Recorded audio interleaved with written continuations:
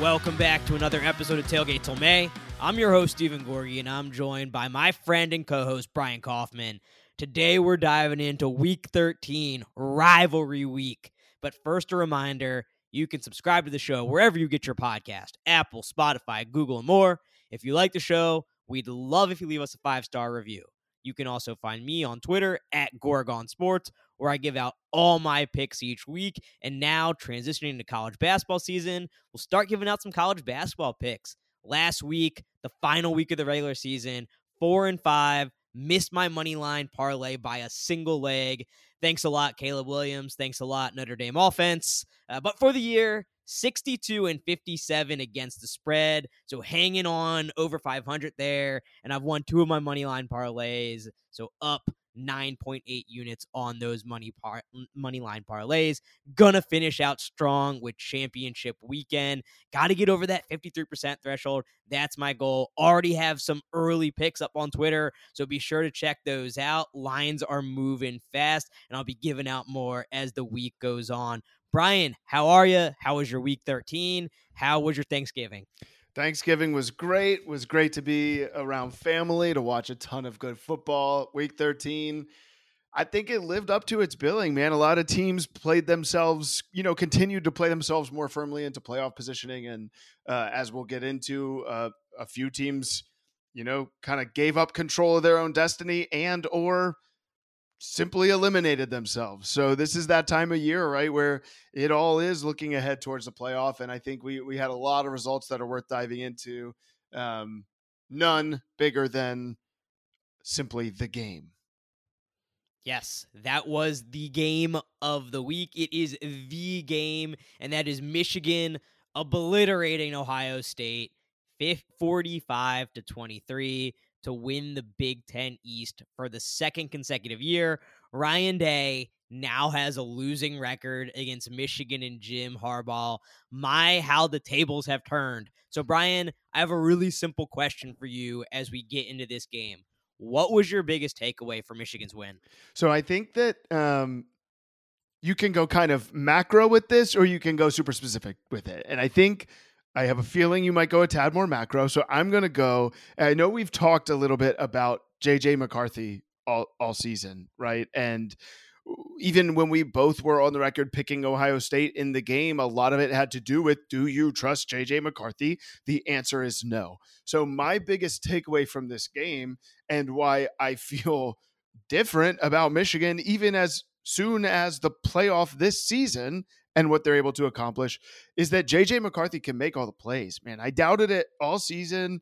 And he stuck it to us. And you could even go a step further, honestly, and say kind of all of Michigan's offensive playmakers.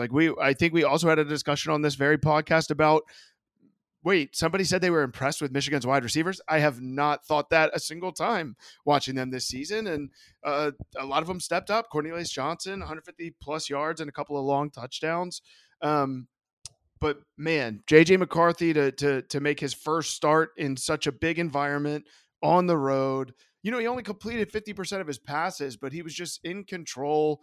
When he put his head down for the rushing touchdown in the fourth quarter, it was like, oh snap, man, he's here. He's here. And so, my takeaway is, honestly, I wrote off Michigan as a national title contender this year, and I don't know that you can safely do that now. They played a lot of the game without Blake Corum. He's the guy who's been in Heisman talks for them this year, and ho-hum, Donovan Edwards, 200 plus yards, a couple of long touchdowns sealed it. And obviously it's nice to have a 5-star guy step in there when your Heisman candidate goes down. So just really, really, really impressed with what they were able to do. I mean, second straight year hanging 40 plus on Ohio State. That's a big deal. That wasn't happening. So the offensive side of the ball for Michigan was a huge takeaway for me.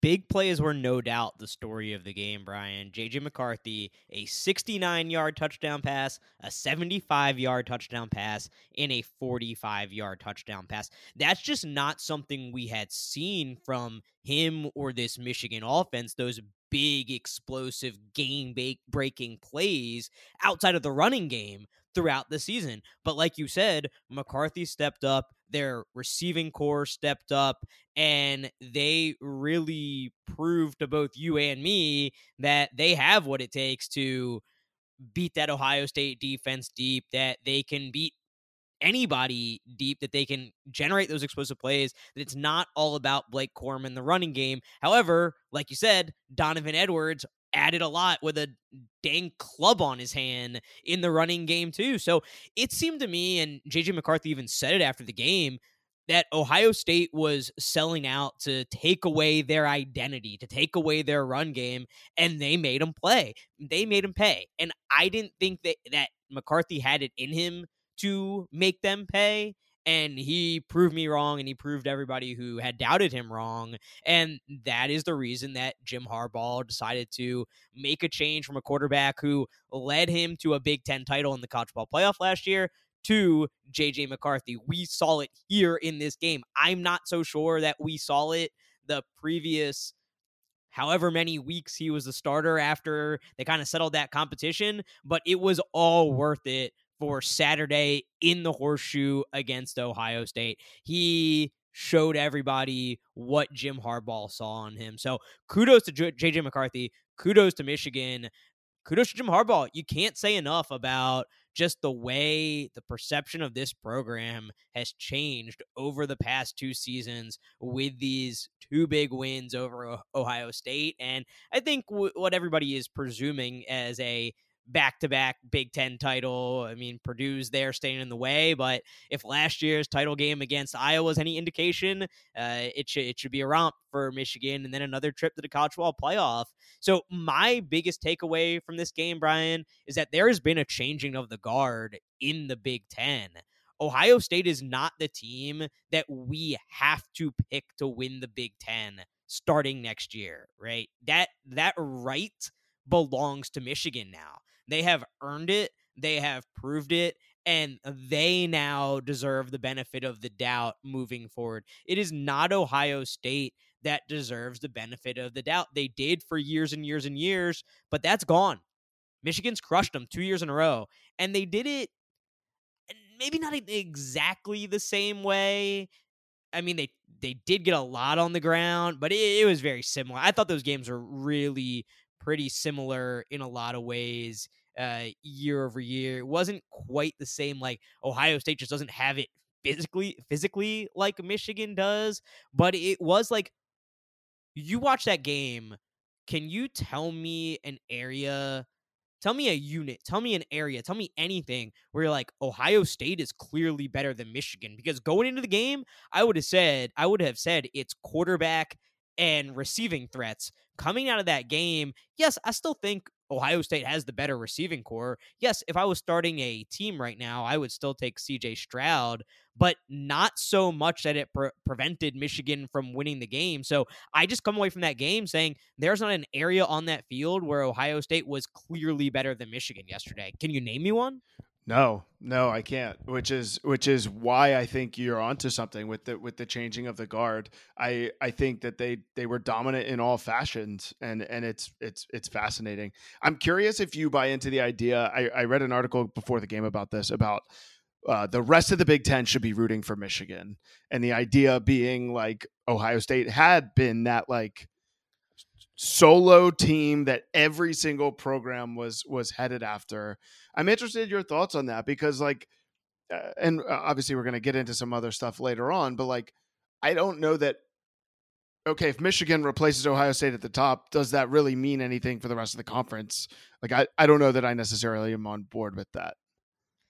I would like to say that this is a huge thing for the rest of the conference, but I don't think it is. If anything, I think it's even worse, because I think what you now have is a 2-headed monster at the top in Michigan and Ohio State. Because I still think if I just said there's been a changing of the guard and Michigan deserves the benefit of the doubt and Ohio State doesn't, it's not because Ohio State is bad. It's because Michigan has stepped up their game to a new level. So now you have these 2 schools that are head and shoulders above the rest of the conference. Whereas in years past, maybe an Iowa team gets into that Big Ten championship game, or a Wisconsin team can get into that Big Ten championship game and possibly pull an upset over Ohio State. And now if we make the assumption that we're going to be getting rid of divisions in the Big Ten going forward, it's hard to envision much of a future where these are not the top two teams in the conference for the foreseeable future. Now, Jim Harbaugh seemingly flirts with the NFL on a year in and year out basis. I mean, as of last year, he was interviewing with the Vikings, right?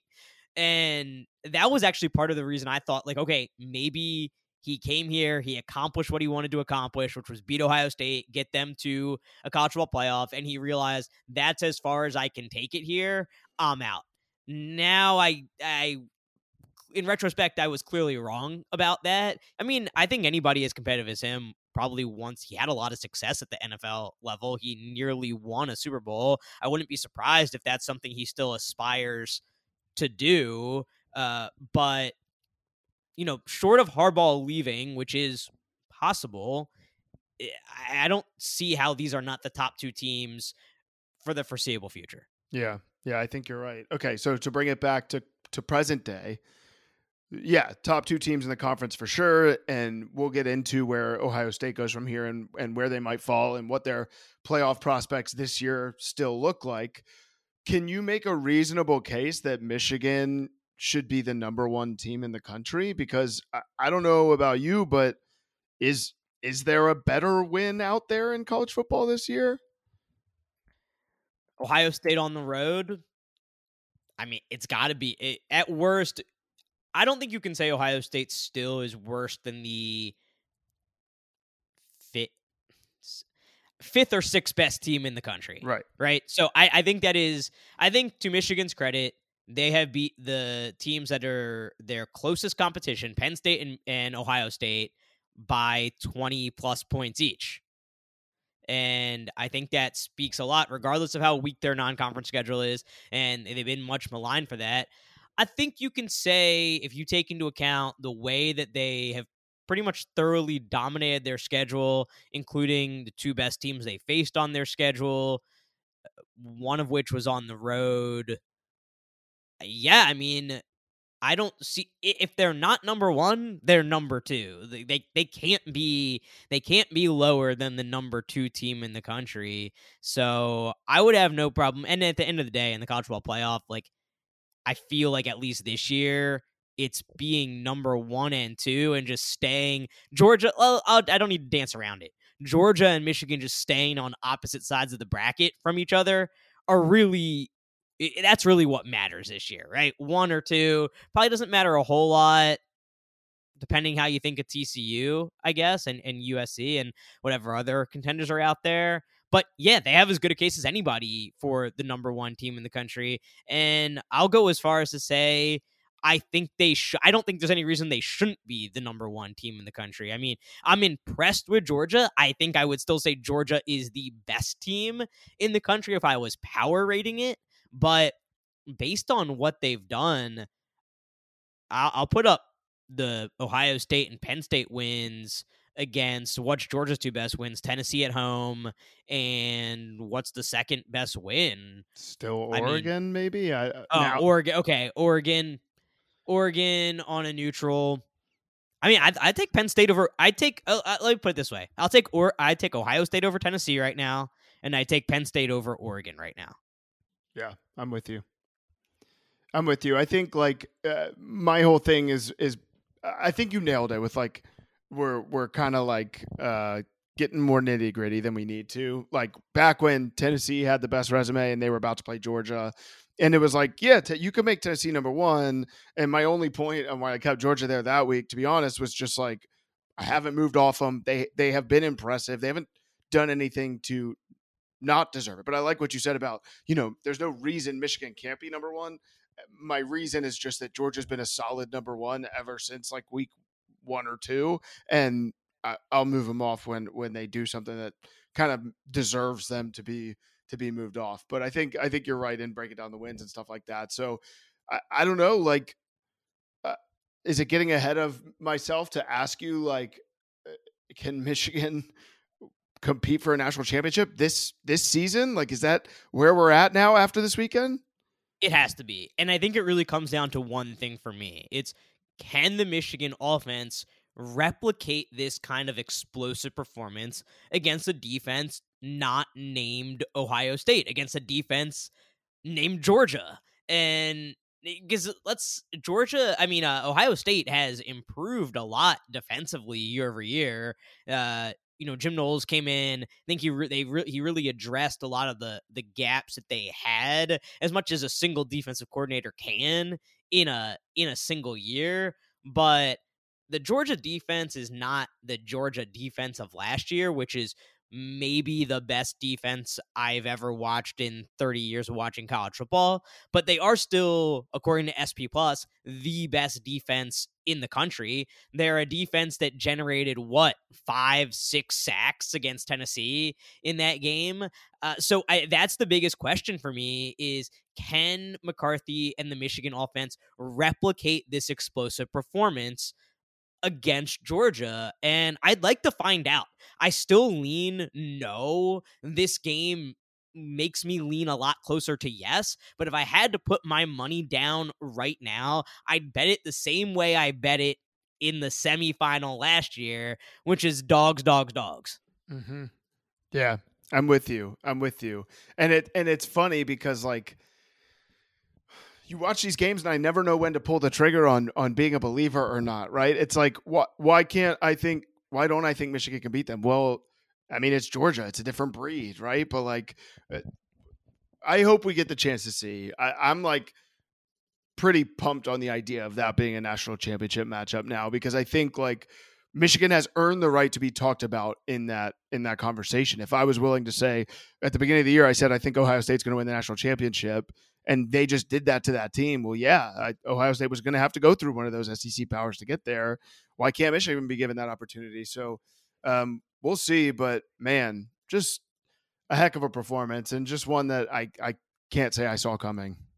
So, Brian, you said you hope you get to see that game. Let's talk about what your ideal playoff would be. If you were picking the playoff, not who deserves it necessarily, but if you're just saying, this is what I hope happens and what I hope I get to see as a college football fan, what are you hoping for? So, not predicting this weekend's outcomes, none of that. Just what am I hoping for? Yeah, I like a combo. If I can be honest with you, I don't think they're really, like, how many playoffs have we gone in being like, all four teams have a real shot at this thing? I don't think it's that common, right? And so if I think that Georgia and Michigan are the two best teams by a decent amount, and I think that I'd like to see them match up in a championship game, what I'd also like to see are some teams get shots that don't get shots. So for that reason, I would be absolutely fine with TCU winning this weekend and being the 3 seed, and USC winning this weekend and being the 4 seed. And I think that would be a really fun playoff. I think USC, with the way that they play offense, going up against Georgia in a 1-4 would be cool. And TCU, obviously, like, they're kind of a wild card to me, like, playing against some of these, like, really great historic programs like Michigan or Georgia. To me, that's, at this point in the season, that's what I want to see. I have no issue with Ohio State not going in. I could make an argument that I think Ohio State's still one of the best 4 teams, but it's fine for me if they, from a fan perspective, if they're not in it this year. It's fine with me too. And I was kind of hoping you wouldn't say those 4 teams, because I think that's exactly what I want. I would love to see Georgia versus a Caleb Williams, Lincoln Riley-led USC team. I think USC is 1 year away from at least 1 year away from truly being able to compete for a national title. However, I think that when you look at what Caleb Williams has done, he's probably the Heisman Trophy winner. He's one of the most elusive quarterbacks. The way Caleb Williams moves in the pocket and escapes pass rushers and makes things happen, keeps his eyes downfield, finds receivers, runs when he needs to. I just find him to be one of the most fun players to watch in college football. And it kind of has me thinking about, if we get a Georgia USC game, could we get a little bit of a repeat of that Georgia-Oklahoma fantastic Rose Bowl from back early in the Kirby Smart era. I think Baker Mayfield was Oklahoma's quarterback at that point, but I mean, that was an unreal game, a high scoring game. And, a lot of the key players, at least from a coaching staff perspective, are now at the Georgia staff still at Georgia, and Lincoln Riley and his staff is now at USC. So it kind of a little bit of echoes of that, which I think would be a ton of fun. And then I think Michigan TCU would be a really interesting matchup. It would give TCU a real chance against the type of team that everybody says they can't possibly beat, that they're not good enough to be on the same field with. It's man ball versus, this air raid, throw it a million times a game, explosive offense. If you're in Texas, you love it. If you're somewhere in Big Ten or SEC country, you probably say it's not real football. And so I think I love contrasting styles. So I think for that reason, I would really like to see TCU, Michigan, and to your point as well, I think the TCU fan base would absolutely talk about a fan base that would show up and show out for a college football playoff appearance. Yeah, give me TCU. It's fun to get new blood. And that's looking at a playoff without Ohio State, without Clemson, and without Alabama. I mean, when did you ever think we would see all three of those teams not in the playoff? I didn't. And for those to be the teams too. I mean, I know our silly little wins pool isn't the end all be all, but if you talk about Michigan and TCU, you're talking about the third Big Ten team drafted, even though some of us would have taken them second, against a Big 12 team that wasn't selected. I mean, it's like, it doesn't get much more fun than that for me. I feel like you're some fresh blood, like you said. It's fun. I don't think we're going to be missing anything, and we're going to get in predictions. But if TCU and or USC loses, though, I do think, the Ohio States, the Alabamas are the next on the doorstep. And so we'll see. We're not there quite yet, but I agree with you. That's what I want to see. Yeah, it could get real messy, and a team that could still benefit from that mess is the loser in this game, Ohio State. So we have barely talked about the Buckeyes here. We got to talk about them a little bit, Brian, because this is, as Gus Johnson likes to say, the world famous Ohio State Buckeyes. When the world famous Ohio State Buckeyes go down, you got to talk about what went wrong with them. So why did this happen for them yet again? I mean, we already talked about the explosive plays that were generated. Is it just a matter of they need to continue to get better talent on the defense again? Is there something offensively that's not working for them? What is the deal with Ohio State? And why have they now become the team that can't beat their rival?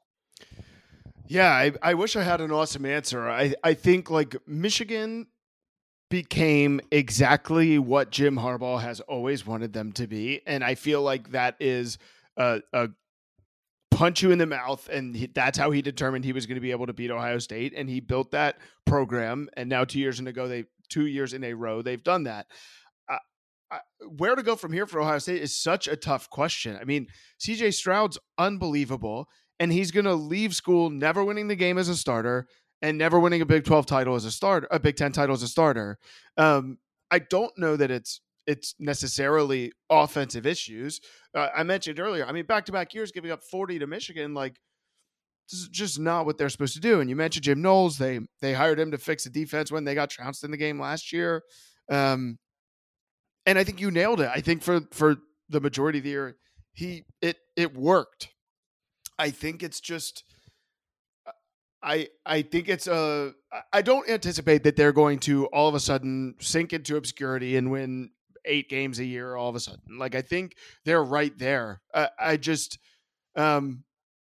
think they need to be careful and take a long look in the mirror, but it's going to be a long offseason in Columbus. I don't have the answers, but the good news is I don't have to have them, but Ryan Day better figure him out.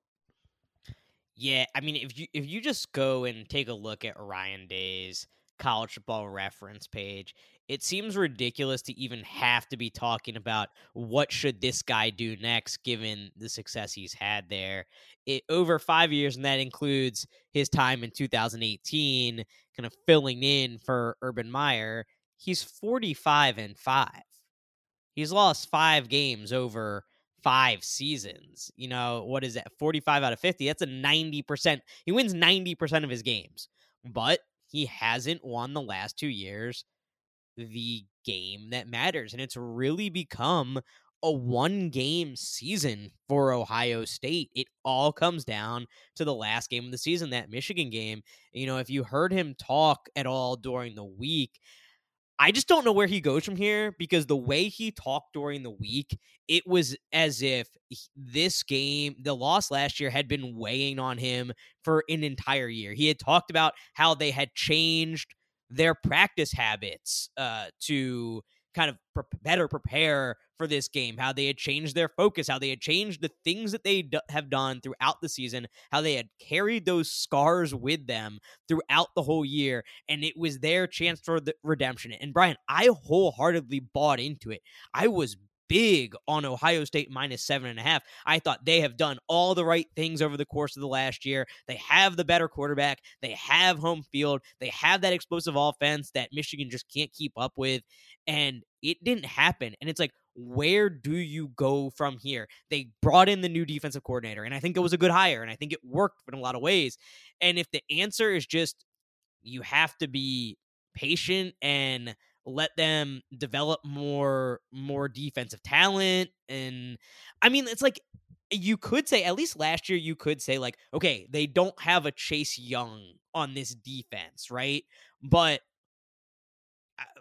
is JTT not at that level? I mean, look what that guy did in the Penn State game. He's at that level. I don't remember hearing his name a ton yesterday. So maybe it's just a matter of they will continue. I mean, they are still recruiting well, as they always do, and they just need to get more JTTs in their lineup. And in a year or 2 years, it will completely have flipped and they'll be stocked with talent. But you certainly, it's tough. I mean, you don't give up on Ryan Day, right? There's no world which you should give up on Ryan Day. But if his comments this previous week are any indication of how heavily last year's loss weighed on him, I cannot imagine how heavily this year's game will weigh on him, knowing that he is doing everything except the one thing he has to do to be a successful coach at the Ohio State University. And like you said, I'm glad I don't have to have the answer, because it's a tough one. It's like, what you want to, okay, so should I go get the best quarterback in the country? Check. Should I go get the best receiving core in the country? Check.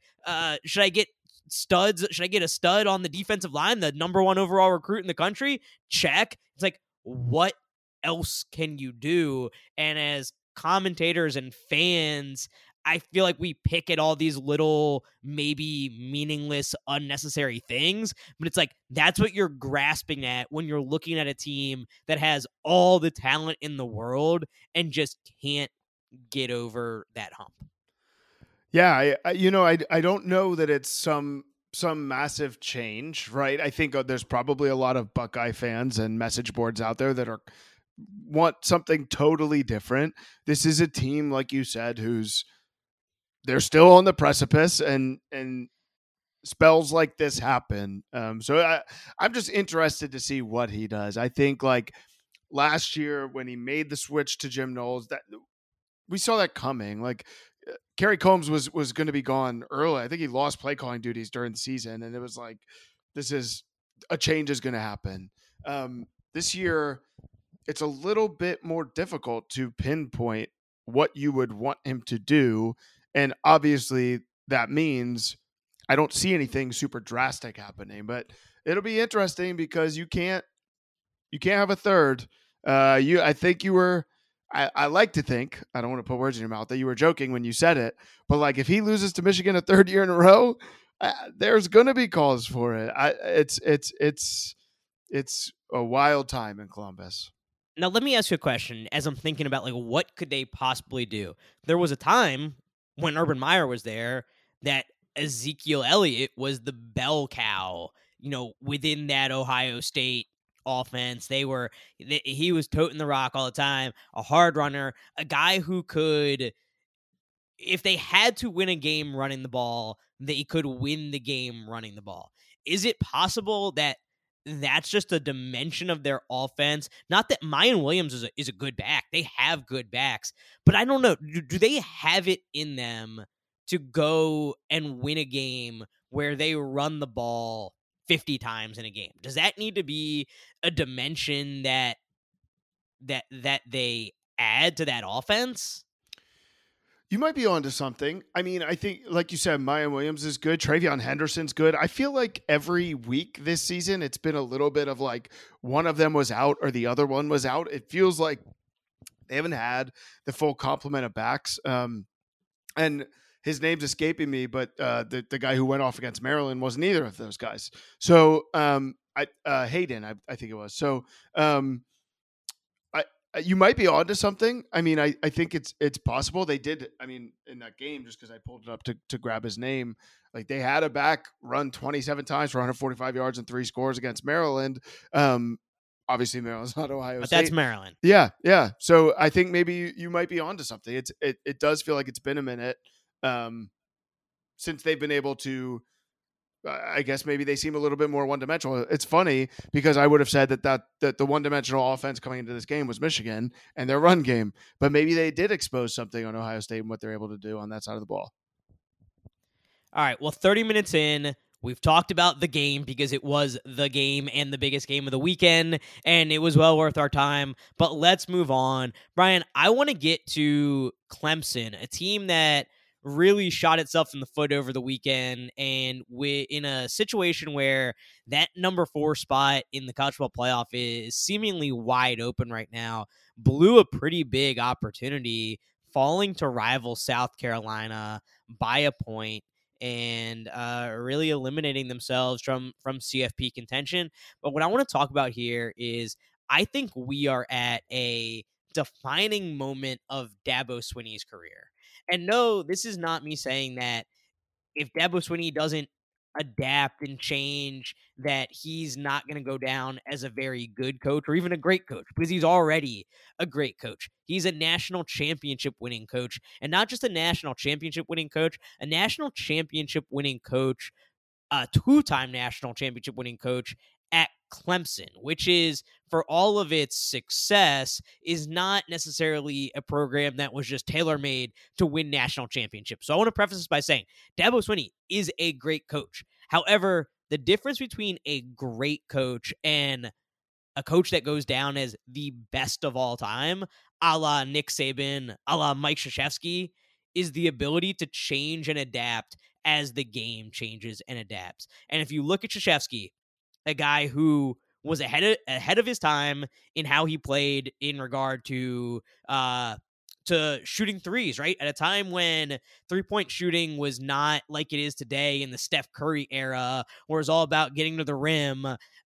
He played in a way, his teams played in a way where they shot a lot of threes. And then as the one and done era started to come along, he changed and adapted his recruiting philosophy, and a program that basically only had guys that stayed 4 years became a program that was a one and done program. And I think that is why Mike Krzyzewski is the best college basketball coach of all time. Nick Saban, I think it's been very well documented how he changed his offensive philosophy to go to more of a spread game. He brought in Lane Kiffin, kind of changed the whole way they play offense at Alabama, and that is why he is the best college football coach of all time.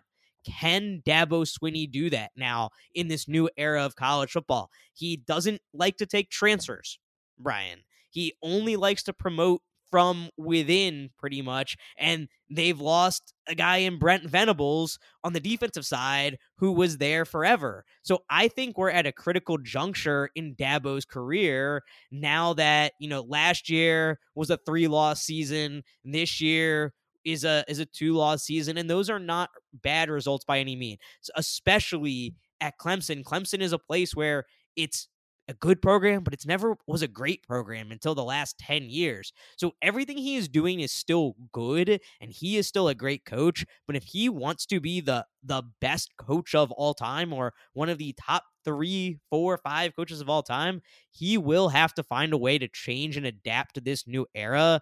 And I think it's going to be really interesting to see if he can do it. I think he's the guy, correct me if I'm wrong, when you're committed to Clemson, you're not allowed to take visits to other schools without decommitting.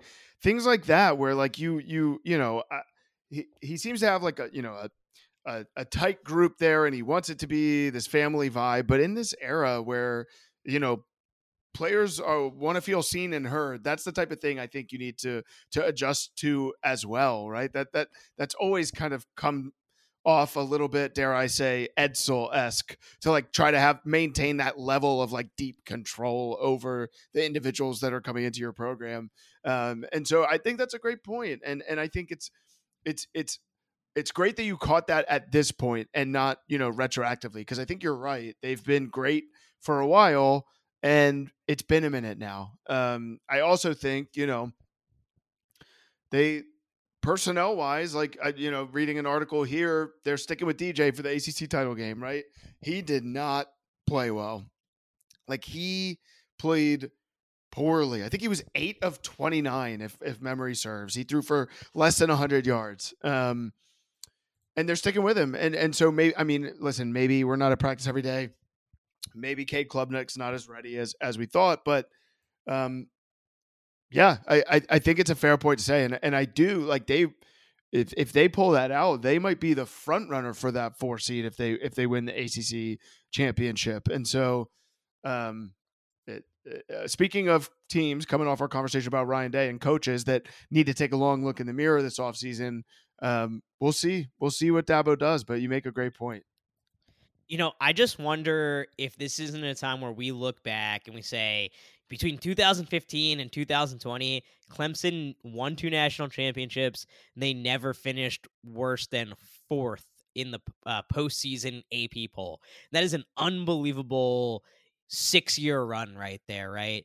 But I just think if Dabo doesn't find a way to adapt, in 20 years, 30 years from now, people will look back at that Clemson run like they look at the Colorado run in the 90s. They're like, oh, Colorado was a national championship program. Wow, that's kind of weird. And I'm not saying Clemson will fall to the level of current day Colorado, which is a bottom feeder in the Pac-12, right? Like, don't get me wrong. I'm sure this could easily be clipped to make it seem like I'm just bashing Clemson like crazy. But, that's not my point. My point is that things change quickly in college football. We just finished talking about how the Ohio State-Michigan rivalry has completely flipped on its head over a 2-year period. Things change quickly, and I would be slightly nervous if I was a Clemson fan that things are changing for the Clemson program, and it will be fun to watch if Dabo can figure it out. I don't know if he can. I'm not going to sit here and make a prediction. I wouldn't bet against him because I've said time and time again, I think he has done the most impressive job of any coach that I've ever seen, because it's a hell of a lot harder to win a national championship at Clemson than it is at Alabama, or it is at Georgia, or it is at a lot of other schools. Like, Clemson, again, is a good, not great historical program. So I think Dabo Swinney is a fantastic coach, but will he be the best coach of all time? This is when we're going to find out. All right, Brian. Yeah, go ahead. No, I was just going to say, I like, and not to continue this conversation too much more, but I wonder if he is benefiting from the fact that like nobody's nipping at his heels in the ACC, right? Like you can stay stagnant if you're Clemson and pretty consistently be the ACC champion. I know you're talking about national titles. You're talking about trying to become the best coach ever. But that is an interesting wrinkle here where like Michigan was nipping at Ohio State's heels and figured it out. And I don't think that, North Carolina's lost a few in a row going to the ACC championship game. They're not really like in danger, but you're right. Things happen quickly. So I think it's a fair point. Well, it'll be interesting to see with Florida State, honestly. Like, I have more hope than I've had in a long time that Florida State can actually be relevant on a national stage and a program that could actually compete with Clemson, because of anybody in the ACC, they're really, truly the only program that I think can compete with Clemson from a myriad of perspectives. So, they went 9-3 this year, a huge step up from what they've done in the past. And I think they're starting to turn a little bit of a corner. So it'd be interesting to see, maybe Florida State is the team that starts pushing them, and maybe somebody truly being on their heels is what it takes for Dabo to make some changes. So I think that's a great point, and I think that will be interesting to watch too, if Florida State can be that team. All right, let's quickly hit here on USC Notre Dame. USC takes down Notre Dame. Caleb Williams probably going to be the Heisman Trophy winner, and USC has a chance to make the college football playoff in Lincoln Riley's first year. Brian, did you see all this coming from USC, or were you a little more skeptical at the start of the year? It was just a little hesitant. I mean, thinking back to our preview shows, and it was like they've got the talent. I don't think anybody doubted that. Lincoln Riley's been to the playoff as a coach before. Caleb Williams was very, very good when he stepped into Oklahoma last year. They got Jordan Addison, but Travis Dye. All these names I'm mentioning were not USC Trojans, and so I think there was this little hesitance of, it's going to take a minute to put it together. He did a good job putting a roster together for this season. And I think top quarter of the conference was a realistic expectation. Did I think that they would be playing in the Pac-12 championship for a trip to the playoff? No, I didn't. But hats off to them. And I think it's, I agree with you that I think they're a year or two away. I mean, he's recruiting well. I think they're gonna get there. But I'm surprised. I am. I'm not afraid to admit it. I mean, I think, and look at them now, right? They have a chance to avenge their only loss of the season en route to the playoff. So kudos to them. Caleb's unbelievable. And they did a really good job in what was a tougher than expected, or as tough as expected, Pac-12 top to bottom. And they're going to earn every bit of their playoff trip if they're able to beat Utah. I think Lincoln Riley and Caleb Williams at USC, they had really just Lincoln Riley had the type of year that many people thought Marcus Freeman was going to have taking over at Notre Dame. Like, if Lincoln had a lot of hype around him going to USC, but all you heard all season was everybody raving about Marcus Freeman. And I think he did a really nice job to rebound to get that team to 8-4. I mean, if you had asked me at the end of September, how's Notre Dame going to finish, I would not have guessed 8-4. Honestly, I would not have guessed they beat Clemson. But they also lost to Marshall this season. They also lost to a really bad Stanford team who now David Shaw has resigned as their head coach. So it was not a perfect season by any means from a Notre Dame perspective. But I think, like, given all the offseason talk, you would have thought that there was probably a better chance Notre Dame came into this game as the team that was 10-1 and had a chance to go to the college football playoff than USC. I think USC still had high expectations. Their over-under win total was set to 9.5. I bet the under. I did not believe they were going to turn it around this quickly, but I also now believe that Caleb Williams is my favorite quarterback to watch in all of college football. So with you, kudos to them.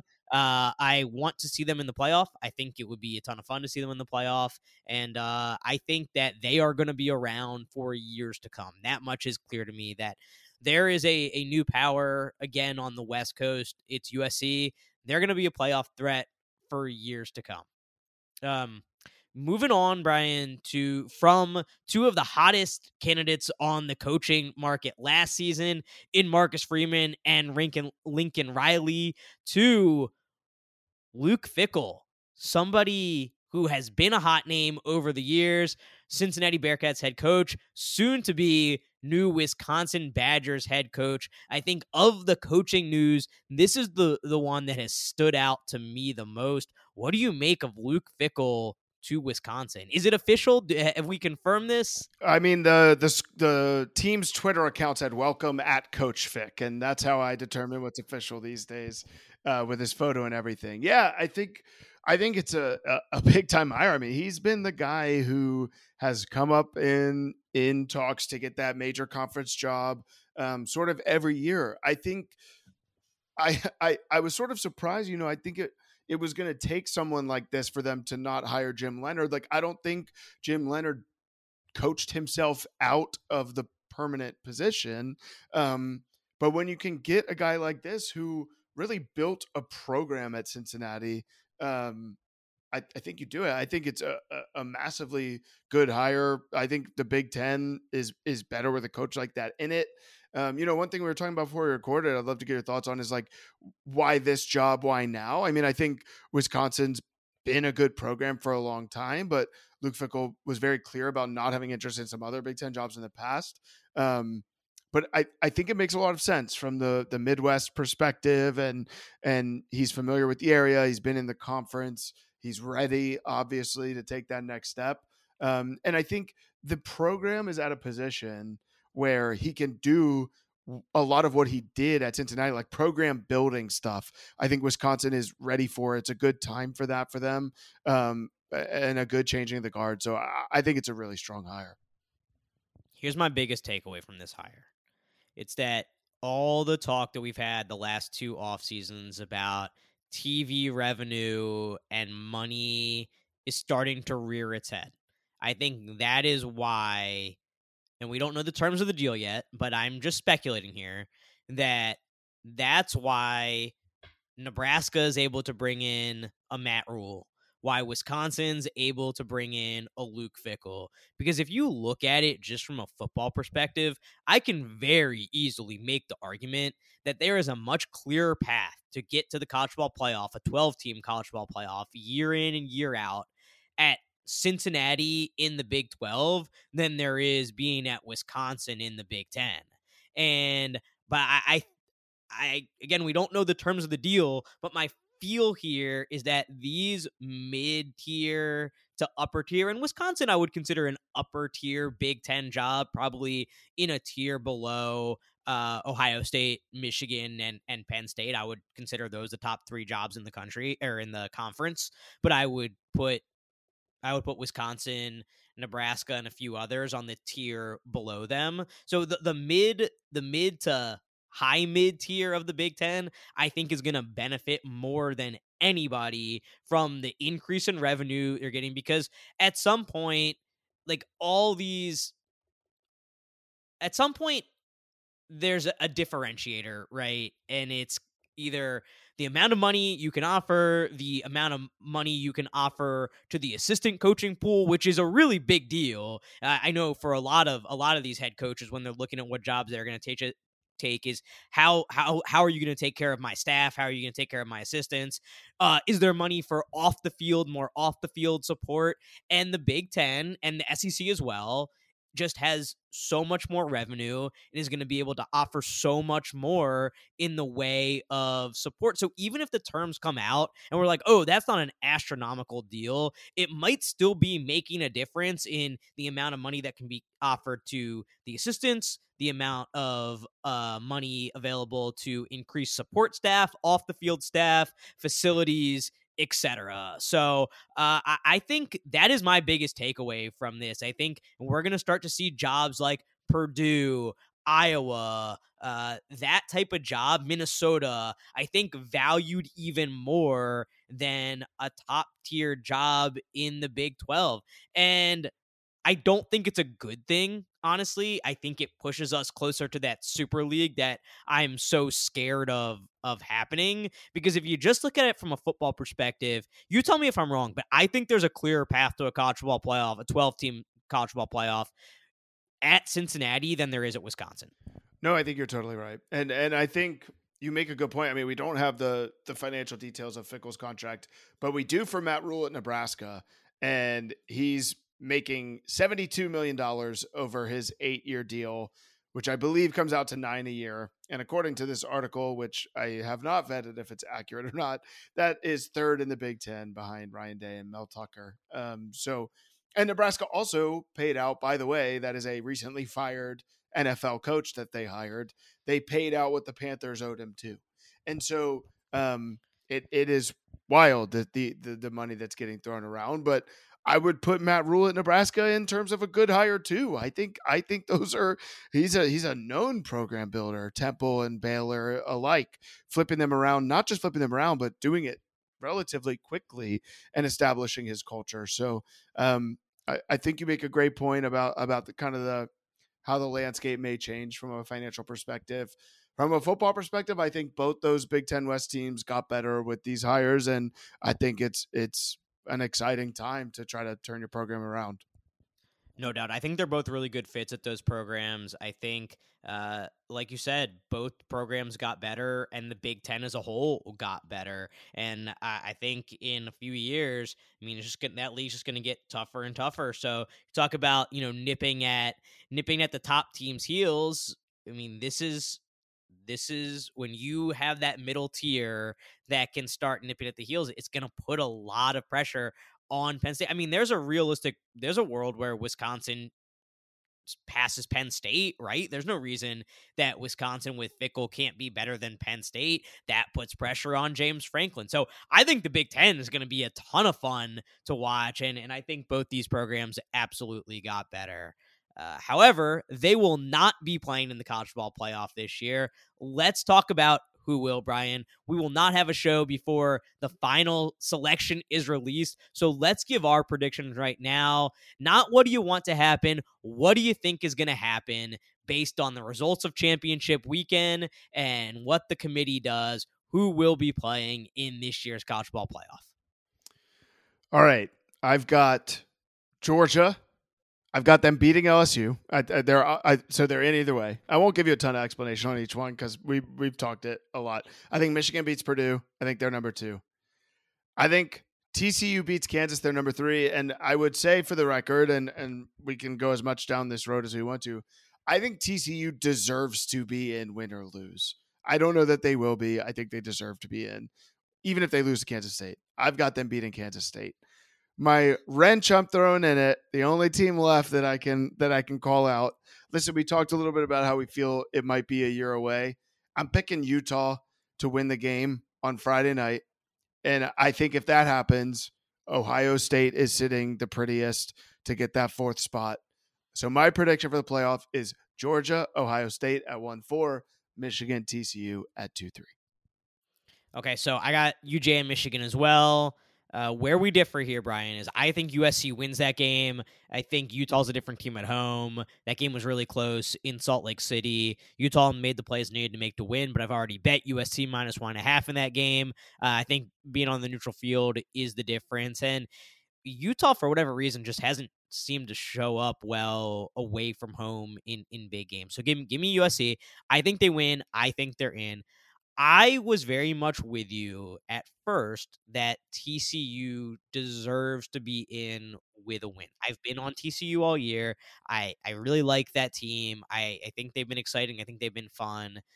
However, I don't know. Looking at the resumes, comparing a 1-loss TCU to a 1-loss Ohio State, I just don't see it. What makes you make the case for me that 1-loss TCU should be in over a 1-loss Ohio State? Yeah, I don't have it in front of me, but I think their strength of schedule, I believe Heather Dinich tweeted today. I mean, I think like a lot of their wins have kind of lost some of their credibility, right? Like when they beat Oklahoma State, that was a top 10 team, and that isn't the case anymore. When they beat Oklahoma, it felt like a bigger deal than beating Oklahoma feels like now. So I think you're on to something. Man, I just think like I want even making the conference championship game as an unbeaten to count for something, but it's a fair point. It's a fair point. Now this is of course with the loss, so I only add them in because I predicted that they'd win this game against Kansas State. But I guess I'm just saying the argument could be made that they deserve to be part of the conversation, win or lose. But listen, like I said it before, I'll say it again. I still think Ohio State's one of the best 4 teams. And that's always what they say that they're searching for in the playoffs. So I'd have no problem. I just think I think they're deserving. Yeah, I don't understand strength of record extraordinarily well, but TCU is number 1 in ESPN's strength of record number. Ohio State is number 4. As far as strength of schedule, TCU's 35, Ohio State's 34. So it seems like they're not significantly different schedules. But the Big 12, and I don't know, this is where it gets hard to parse. The Big 12 only has 3 teams, including TCU, that have 9 wins or more. You got a lot of 7-5, 6-6 teams in there. And it's like, how good are those teams? Because I thought they were good teams. Like, I thought Oklahoma State was a good team, but they really didn't finish strong. Oklahoma's a 6-6 team. Like, I don't think we should say Oklahoma was a good team because they were not a good team this year. But Kansas State is, and they'll have a chance to beat Kansas State for a second time. Baylor 6-6. You guys know my thoughts on Texas pretty well. 8-4. I don't know. Just like, I look and I say, is there a win better than Penn State on the road? I don't think so. And maybe that's too simplistic, but I look at it like this. Penn State on the road is a better win than any win TCU has. Michigan, losing to Michigan is a better loss than losing to Kansas State. And that might be a simplistic way of looking at it, but I think they're top 2 wins. Like, which win is Kansas State a better win? Is Kansas State at home? Would you say Kansas State at home is TCU's best win? Yeah, I think so. Is that maybe at Texas? I mean, that's got to be up there now. At Texas, yeah. So are those 2? If you say those are the top 2, is that better than Penn State on the road and Notre Dame at home? Do you think? No, I don't think that's fair. I don't think that's true.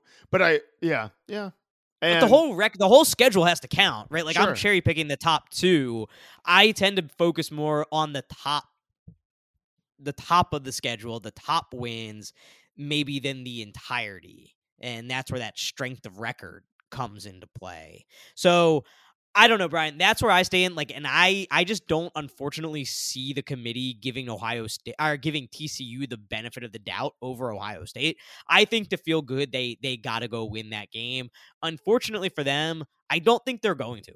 I think Kansas State is actually going to win that game. I am holding a Kansas State 13-1 ticket from preseason, so I will also be rooting for the Wildcats, which kind of sucks because I want to see TCU, but I also want to win that bet.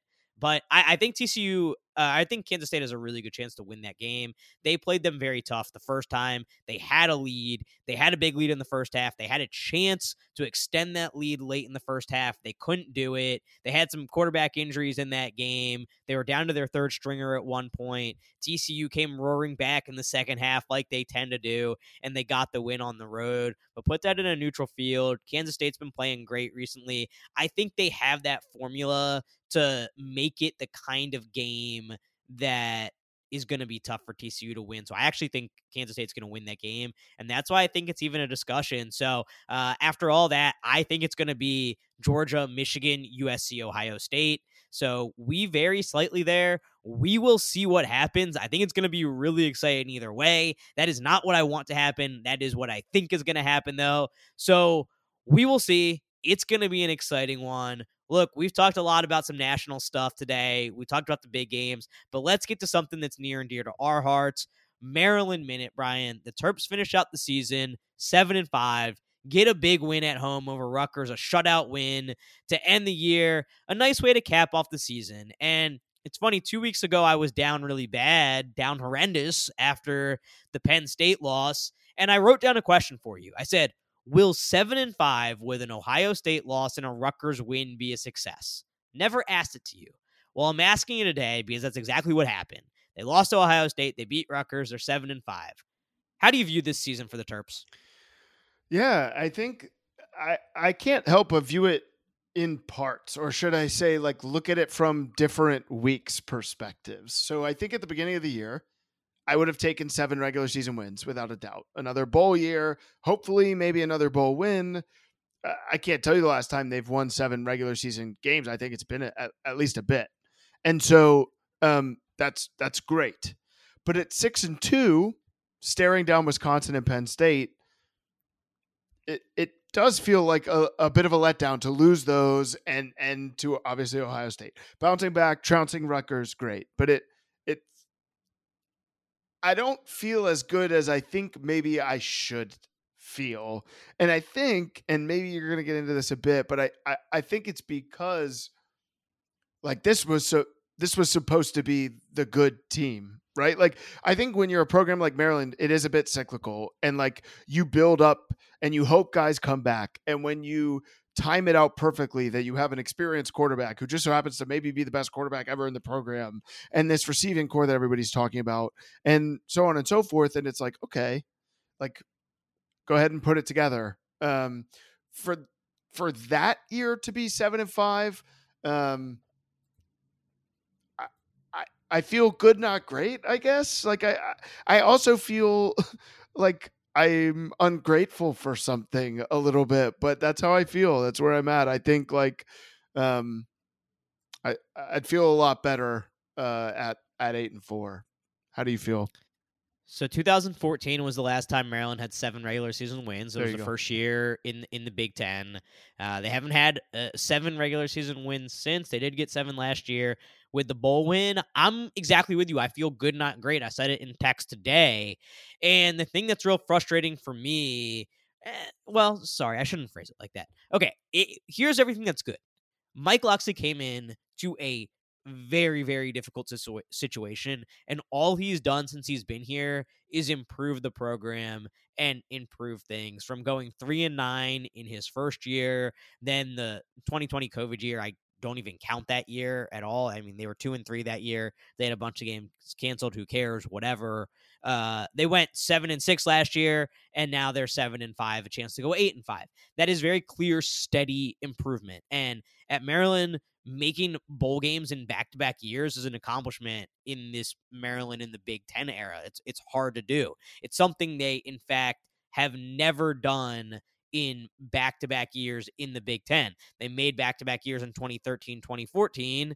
That was their last year in the ACC and first year in the Big Ten, but never 2 consecutive years in the Big Ten. So that is an accomplishment in itself. Beating the teams you are supposed to beat is an accomplishment, or quote unquote supposed to beat, that are equal to worse than you. That is an accomplishment, and we should never take that for granted at Maryland. So I am happy about that. I really am.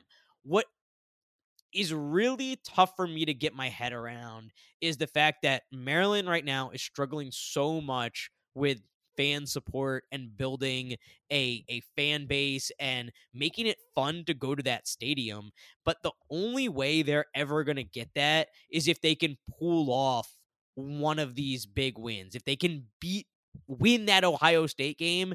If they could win that Ohio State game 2 weeks ago, that creates a moment that casual fans can rally around and say, hey, I took my family to that Ohio State game and it was awesome. My kids had so much fun. They upset Ohio State. They saw all the students rush the field. It was something, we'll remember for years. And why don't we all go to a game next year, right? And why don't I tell my friend, oh, it was a great experience? But right now, all that has ever happened at Maryland over the past in this Big Ten era is there's a big game that people are excited for and they get blown out. And they didn't get blown out against Michigan this year. They didn't get blown out against Ohio State, but they also didn't get the win. Nobody sits around and talks about that time that they almost beat Ohio State or they almost beat Michigan, except for fumbling the opening kickoff of the game. And they gotta just if they could get one of these wins, the whole narrative and perception, I think both locally, which is most important for fan base perspective, but also nationally, I think would change a lot. There was a little bit of momentum this year at one point sitting at 6-2 about Maryland, but then 6-2 quickly turned into 6-5, and all that momentum from the college football world and that talk and excitement was gone. So I think it just really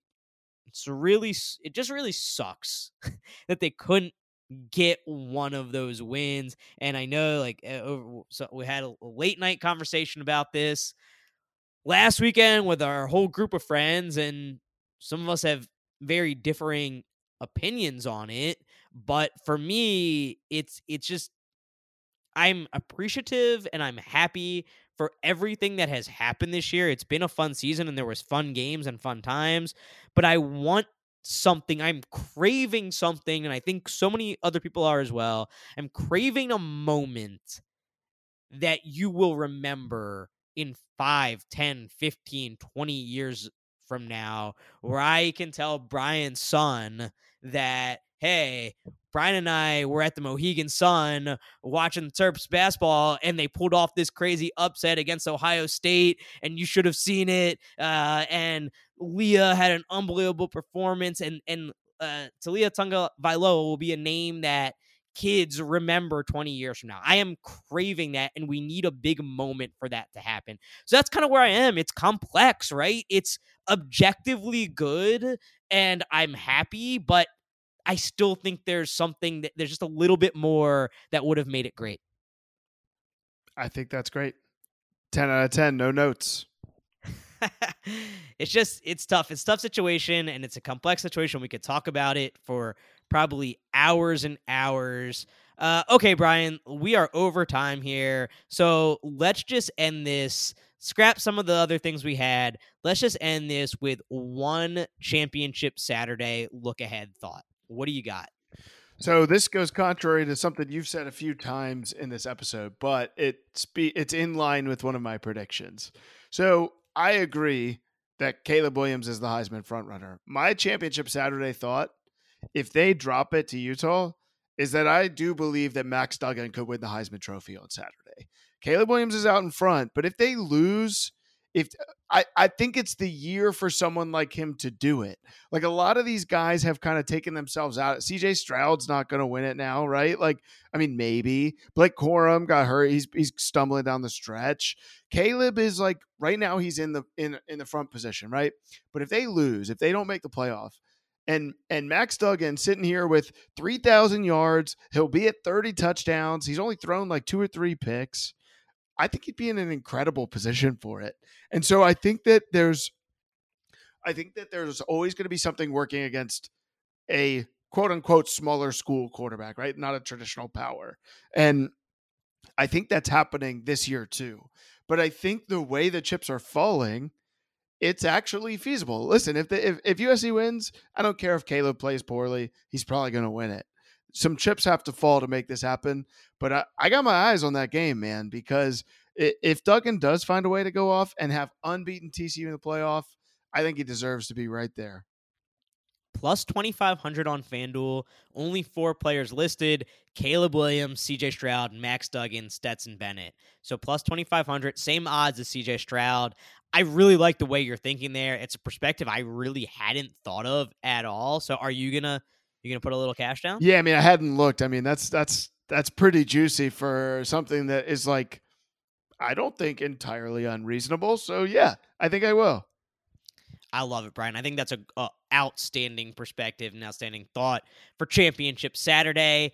My Championship Saturday thought is I am just extremely happy for Purdue Boilermaker fans, Brian. They are going to be making the short trip to Indy next week.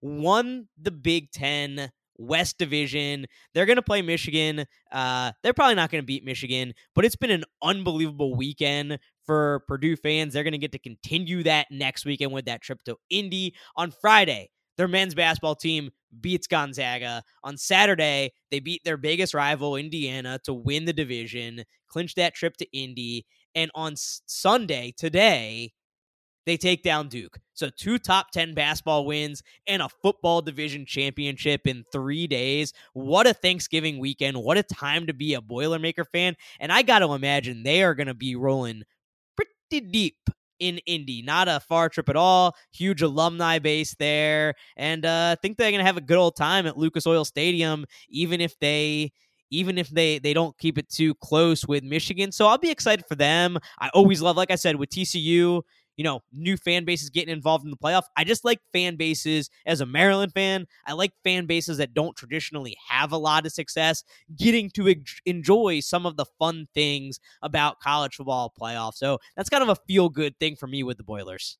Not just 2 top 10 basketball wins, 2 top 10 basketball blowout wins. I mean, they were both darn near 20 points. They won by 18 over Gonzaga and 19 over Duke. I mean, shoot, they're going to be in the top 10, top 15 the next time the rankings come out. So, yeah, shout out Purdue. I like it. Yeah, Zach Edey, early candidate for player of the year. If you can find odds on him that are plus anything, do it, because that man at 7'4" is having one hell of a start to the season. So good time to be a Purdue Boilermaker, a good time to be a college sports fan. We got championship Saturday ahead. We got selection Sunday. We got bowl games. We got the playoffs, and we got college basketball season rounding into full form. We will have talk about all of that and more in the weeks ahead. I'm going to be making a list of bowl teams that I think are super motivated. Texas Tech at the top of my list. Got to get those bets in early because those bowl game odds move a lot, but that's one of the things I'm going to be working on. Who is motivated heading in the bowl season? We're going to be getting into some more basketball content here coming up soon as the season is really fully underway now with Feast Week, and obviously we have the playoffs still to go. So just a great time to be a college sports fan, a great time to be listening to Tailgates Till May. That's our show. Look forward to talking to you again soon. Until next time, keep the grill hot and the cooler cold.